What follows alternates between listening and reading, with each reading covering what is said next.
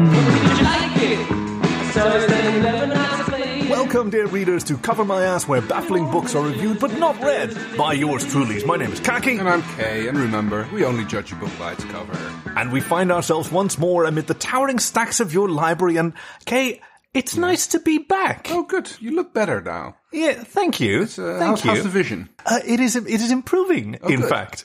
So it wasn't quite just a diet. So I listened to last week's episode. Yes. And I've got to say, I was a little miffed that that's how I discovered that in the previous episode, a cartoon manifestation of the cartoon DNA ribbon from Jurassic Park, the book of the novel. That's the one.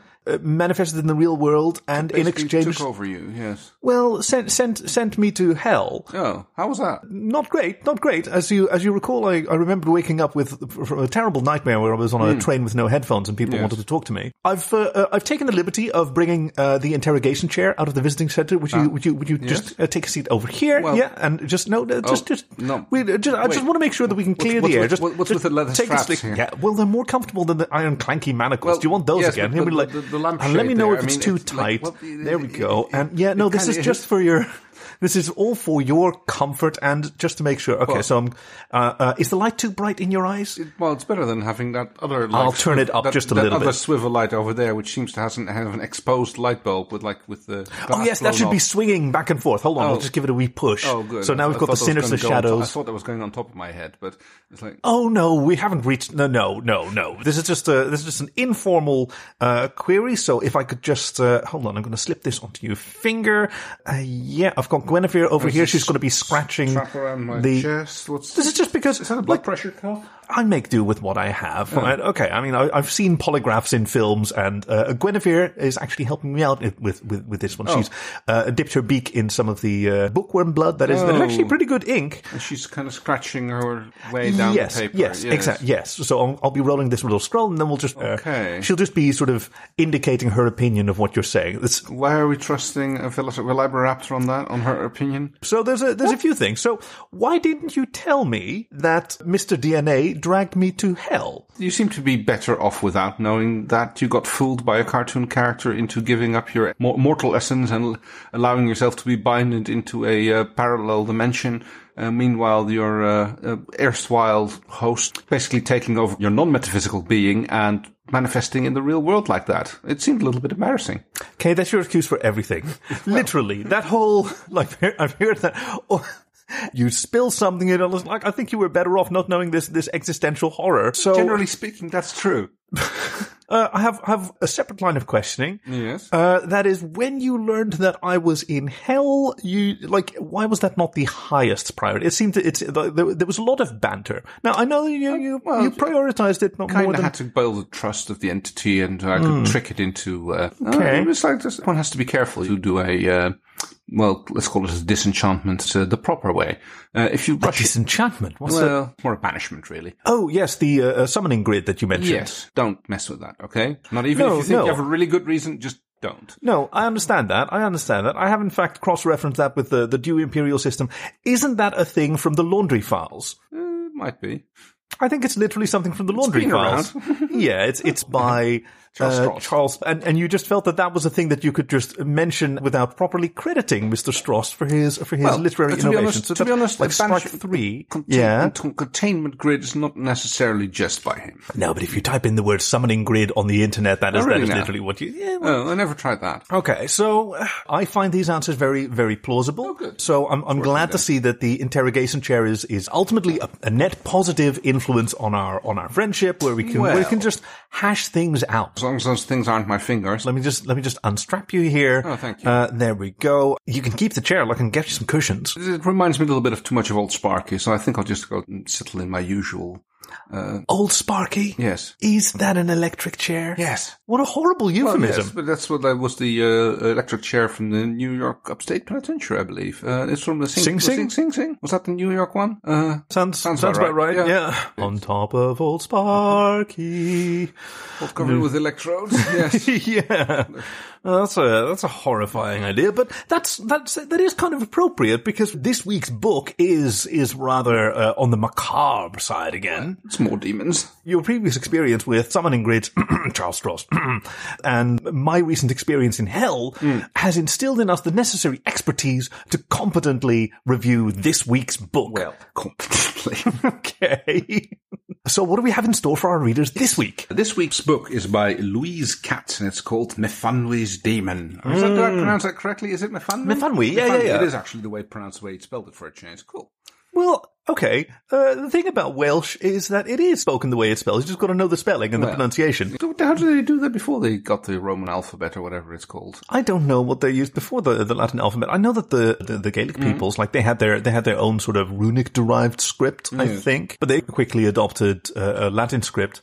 Although the Irish did this weird thing where they have like a 22-letter alphabet, and like 4 of those letters are digraphs. So they don't have a letter V, they have a letter BH that is pronounced V, which is, like, isn't it a little silly? Like, they wouldn't have needed the digraph BH, which is a single letter made up of 2 characters, if they just used the letter V, which you could totally do. Yeah. Now, of course, Welsh has a bunch of digraphs as well, but those are for sounds that aren't in the alphabet. Otherwise, the double L, the double D, for which which at the time, I think English was still using the thorn and the eth for the could be. It is the velar fricatives. I think they're called the th sounds. Yeah, but is like a vowel, and it's like it's the one they use a W for. Yeah. Yeah, it's just interesting to see how many, how languages, and especially the written form, develops as soon as they get in touch with the Latin alphabet. And of course, same happens for languages which didn't have an alphabet, and they started writing it down in the Latin one once the missionaries arrived. And also, I mean, something weirder happened, like east of the Danube, where the Slavic languages like Czech and Polish are written in Latin with lots of accent characters. Everybody's diacritic.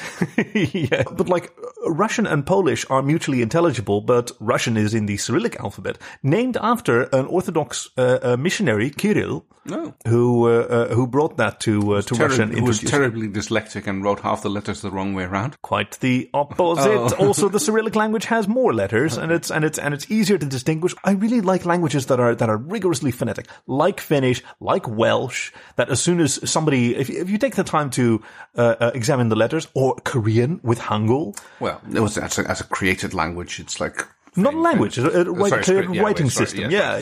Sorry, yes. And it's where you only have to remember a few shapes, and then you can recognize from each of their letters or syllables. I don't know if it's a syllabary or if it's a alphabet or an abugida. Isn't that a nice word? Abugida. Yeah, like alphabet is from alpha, bet, and those are the names of individual letters, but the sounds are A, B, C. That's why they appear in like a table where you get explanations for the sounds of all the letters. You know, in Dutch it's aap, noot, mies. Yes. Just words that help you remember one of those tables is called an abecedary. An abecedary. Isn't that cute? Yes. Almost sounds like you should be able to do linguistic calculations on one of those. Abecedus. Yeah, exactly. Oh, cool.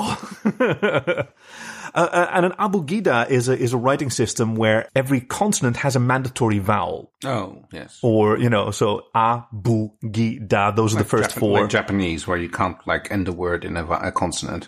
I was once, this was very bizarre, the sister city of Nagasaki is a town quite close to where I live, and for very complicated reasons, I was invited there to be part of the Amstelveen delegation that would meet with a large delegation from Nagasaki.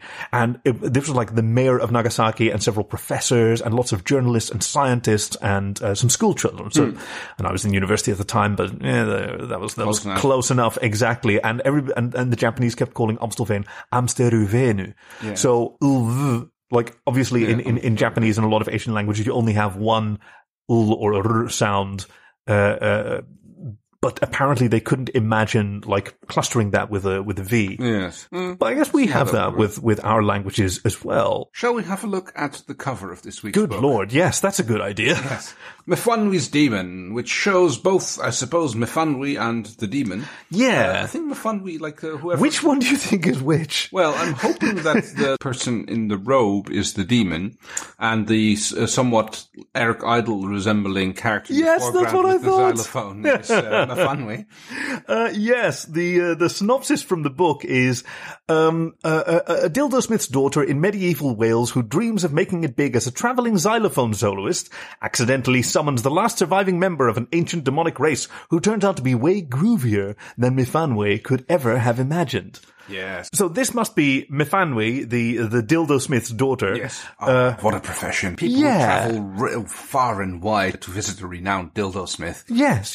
He's using lots of interesting materials. It's not just a dildo sculptor who would look like ivory or wood. I mean, any little old village would have one of those. Yeah, when you just whittle a dildo. Yeah, but any dildo smith, that's... It's cast and it's hammered to perfection. Yeah, and they're like rarer than a bard, you know. Yeah, Actually yeah. proper high bard, not some fiddler in a tavern, of course.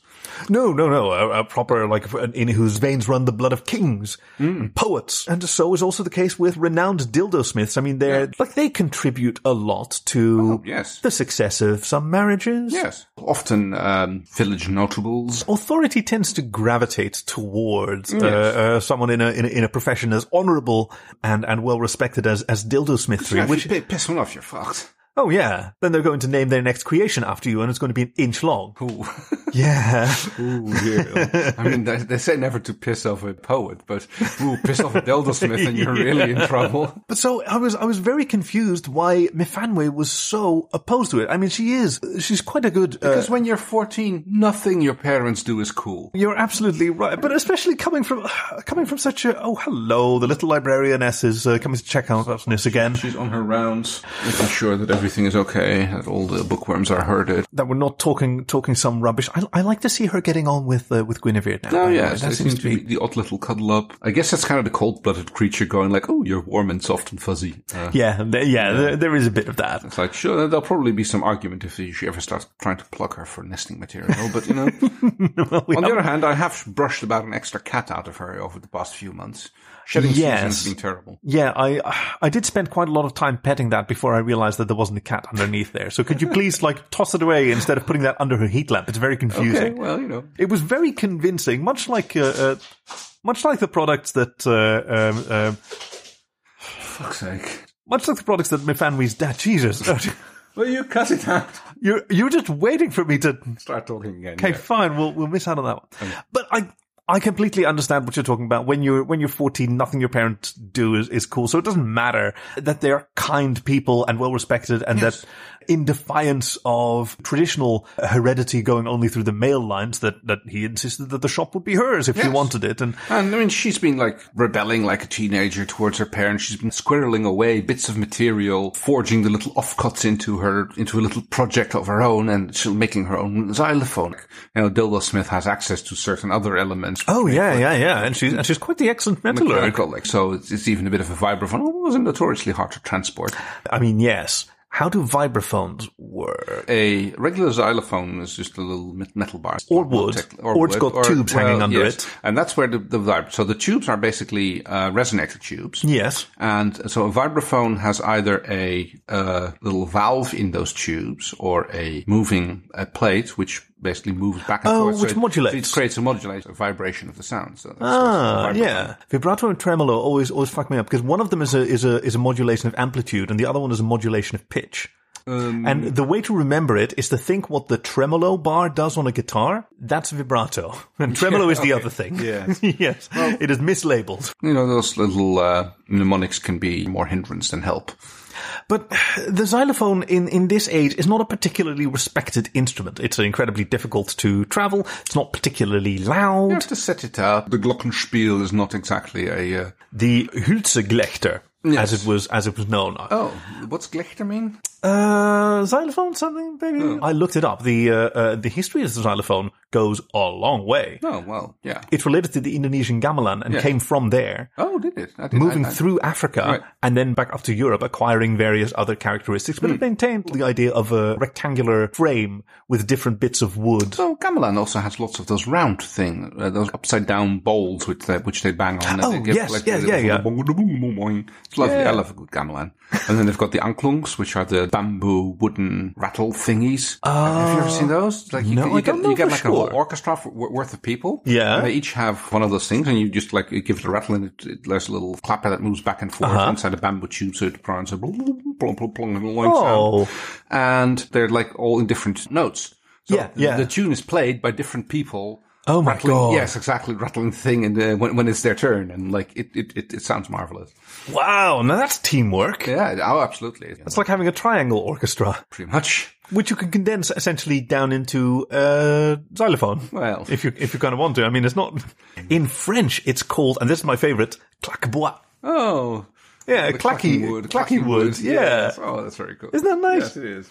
So yeah, it's a lovely instrument, but I mean, we all know that she's never really going to make it as a xylophone soloist. Like they're barely included in orchestras, and certainly in medieval Wales, nobody's waiting for. But she fancies herself like going into taverns. Für Elise hasn't been written yet. Making her way into getting into a tavern and paying for her bed and food by performing for the patrons who pay her very little attention. The book starts off with another fight with her mother and her father, and her running away from home, as these kind of books often do. Yeah. The call to adventure. Another minstrel has wandered through the village a few days before, and her head's been filled with tales of the road even more than it had before. Oh, yeah. She's decided, like, this is the moment, no more 12-inch pink ones for me or my mother, I'm leaving now. Yeah. Her father's been experimenting with glass, and she does not want to be party to that. No. She wants to escape before disaster strikes. And you say a lot of stories start like this, like immediately comes to mind, obviously, Lord of the Rings and the escape from the Shire through various bits of adventure. There was no xylophones involved there, but yeah. No, but it's always. I mean, this is the call to adventure in the hero's journey, in the monomyth, Vladimir Prop and his morphology of the folktale. Like all of them have the call to adventure, and like arriving then at a staging area like a tavern is a pretty common trope, because a tavern is the intersection with the adult world. Yeah, I can see how that would work from a literary viewpoint. The cantina in Star Wars, especially for a young person to arrive in one of these places for the first time, that is the gateway, the foyer. Into the adult world. Yeah. Where they always have to acquire something of a guide. Han Solo or Aragorn, or in this case, I mean, yes, you mentioned that you thought that was the demon on the cover. Yes. I beg to differ. I think that this was one of the Morwinion Haearn, one of the Iron Maidens, the sort of witch coven that has been traveling through this region and happens to be in the same tavern where Mifanwy was, gloriously failing at something that the Iron Maidens, all crones of great skill and wisdom in herbs and mysticism. Ah, yes. Well, and what are they doing in the tavern again? Well, they're preparing for the Sabbath Du, the Black Sabbath that's nigh, and they're desperately waiting for the last of their number to arrive so that they can complete I thought that was a really cool name for the musical tournament. Yes. But that was being organized by Lord Malcontent. Yeah. It was a happy sort of confluence. So this ancient witch ritual had sort of grown into like a popular sort of music festival. Yeah. And like, of course, there's the grand prize from Lord Malcontent, where you get to go on a grand tour of all the duchies. Touring. That's where the real money is. Of course, that's where Mithwani's eyes are on, because if I can win this, then I'll be the greatest xylophonist in the land, and everybody will know me for my greatness. It's the soloist part that's really going to keep holding her back. I mean, that's certainly the advice that she gets from... Let's go with marimba. That's the advice that she gets from one of the lead Morwinion Haearn, one of the Iron Maidens. Marimba. What you need, Lavi, is a backing band. And a cup of tea and maybe some frog legs and Eye of Newt.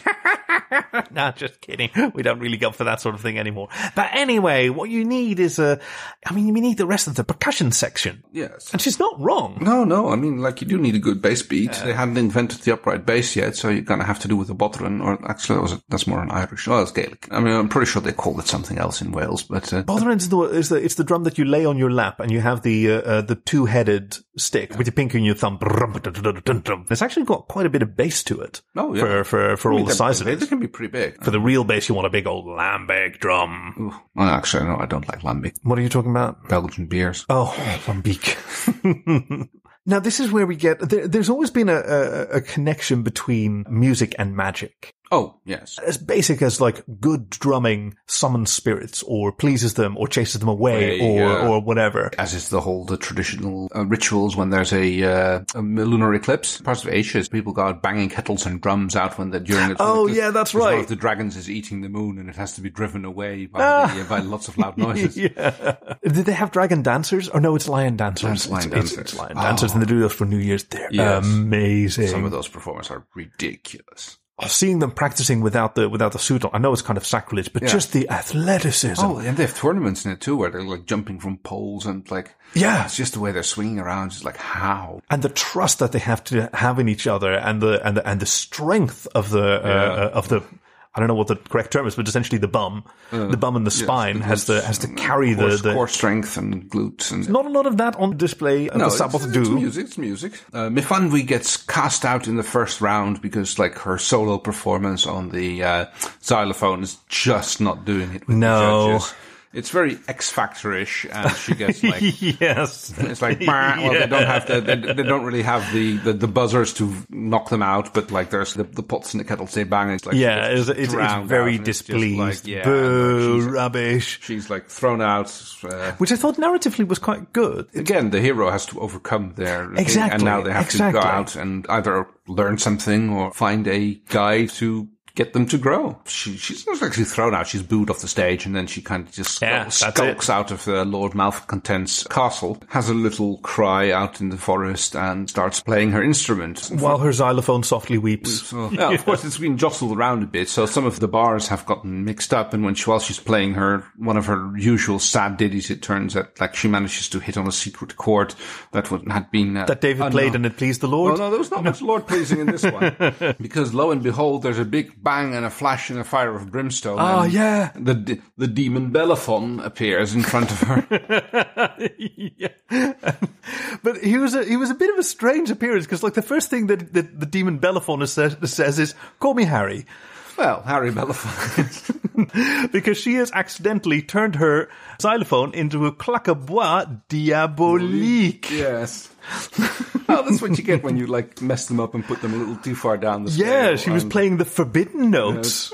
Turns out they were like, it's more the forbidden chord, I suppose. I mean, the notes have always been. Why do I sort of talking like you? I don't know. I noticed that you. Shall we do the rest of the podcast like this? Yes, the claquebois diabolique. Call me Harry, and it's like, thanks for getting me out of that pickle. Yeah, apparently there's a bit of backstory. I really liked Harry Belafonte. Like, he's supposed to be a giant, scary demon, but he's just so positive from the get-go. He seems to be quite happy. Like, he dusts off his coattails a little bit. Some sulfur coming off. It was kind of like he was like hurrying out of somewhere. He saw an alt, which was her accidental summoning via the claquebois diabolique. And he's like, okay, girl, what can I do for you? It's like, you help me out of a pickle, I can help you. Those are the rules of the crossroads. Yeah. And also, it helped that she just sat down at a crossroads and started playing her song sadly. It is a bad place to do those sort of things. Like, that's usually where the natural summoning grids of there's something about the crossroads. Yes, traditionally it's the crossing of the ley lines, and like roads tend to follow those, I suppose. Oh yeah, that's it's like people, rubbish. Yeah. No more than crossroads being a place to meet the devil. No, fair enough. But besides being very positive, Harry Belafonte is also very, like, he is quite sensitive and observant, and he recognizes here's a young woman crying over her xylophone, her claquebois diabolique, her Hülse Schlechter. Yeah. Nah, it's not as good as the other one. That she must be in need of some help, and so she explains to him about the Sabbath Do musical tournament that she's been disqualified from, or not disqualified, but just she's been kicked out, washed out. Yeah, she didn't make it through the preliminaries. And now that's especially heartbreaking. A young girl can have dreams and aspirations, and almost nobody makes it on their first go. And I think this is very good advice that Harry Belafonte gives her. And the soloist heats are all done, but there's still accepting candidates for bands and musical groups. Yes. So she sees that like her only way to make it in is to like team up. And I mean, she had Marimba's offer, but she didn't really fancy joining the Morwinian Haiarn. That's the one, the Morwinian Haiarn for Sabatu. Belafon seems to be a much better choice in this matter. Now, there is the significant downside that he does literally look like a demon. So hulking tall and leathery red skin and horns and all that. But he says that's not a problem. It's not a problem. He's got his cloak with which he can disguise himself. Still rather a sinister looking man, but yeah, he even changes his name for some reason, and disguises himself as Ronald James Dio. Yeah, just a tall, hulking man with leathery skin is pretty much James Dio right there. So yeah. Especially in his later years. With the intense eyes and the wild hair, yes. And a voice like a screaming harpy. Range, yes, yeah. Exactly. So it's kind of unsurprising that as a duet, as a vocalist and a xylophone duet, they actually make it through the heats. It works out. They don't get buzzed out. Lord Malcontent is actually not quite so malcontent with their performance. No. Now, of course, the competition is quite tough. Like some of the other acts that have made it through before them are... Like the Morwinian Haiarn. The Morwinian Haiarn, certainly, but also yes. like Iago and Elwyth Gleision, or also, as they're known, Jacob and Elwood Blues, the Blues Brothers. Oh, those two. I was wondering, like, they were described as having very peculiar hats for their time. Yeah. Place. And something with cigarettes, which had not been invented yet in Wales. Yeah, it's 108 miles to Swansea. You've got a half a bottle of pochine. It's dark and we're wearing sunglasses. So, Jake and Elwood, or Iago and Elwyd Gleision, they're pretty cool. Like they have a much more mellow sound. Early crooners almost. But because they present themselves as the Blue Brothers, that's when Myfanwy and Belafon sort of realized we need to brand ourselves, because just saying Ronald and Myfanwy, like that's not a particularly...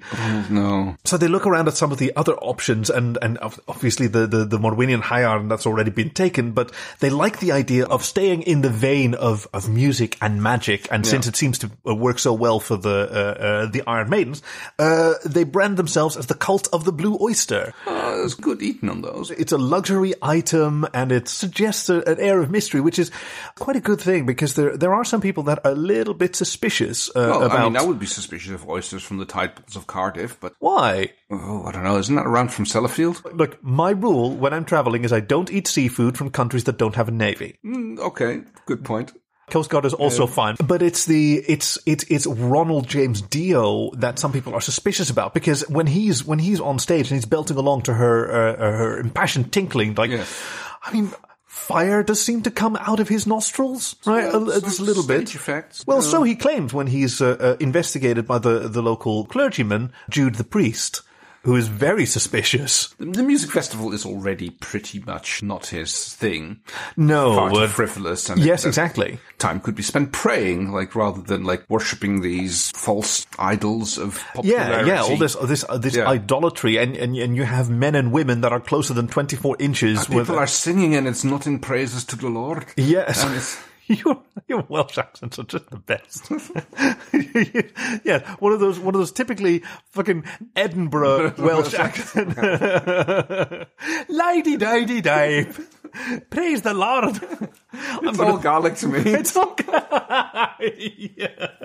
My very favourite thing, I do this too often when I have friends up in Fife and I have friends in Glasgow, and I like to tease them sometime where I just ask them to pronounce a particular, like my favourite word to get a Scotsman from that area to pronounce is burglar alarm, because it becomes burglar alarm and it's great. There's so many extra syllables. Burglar, yeah, I can see that.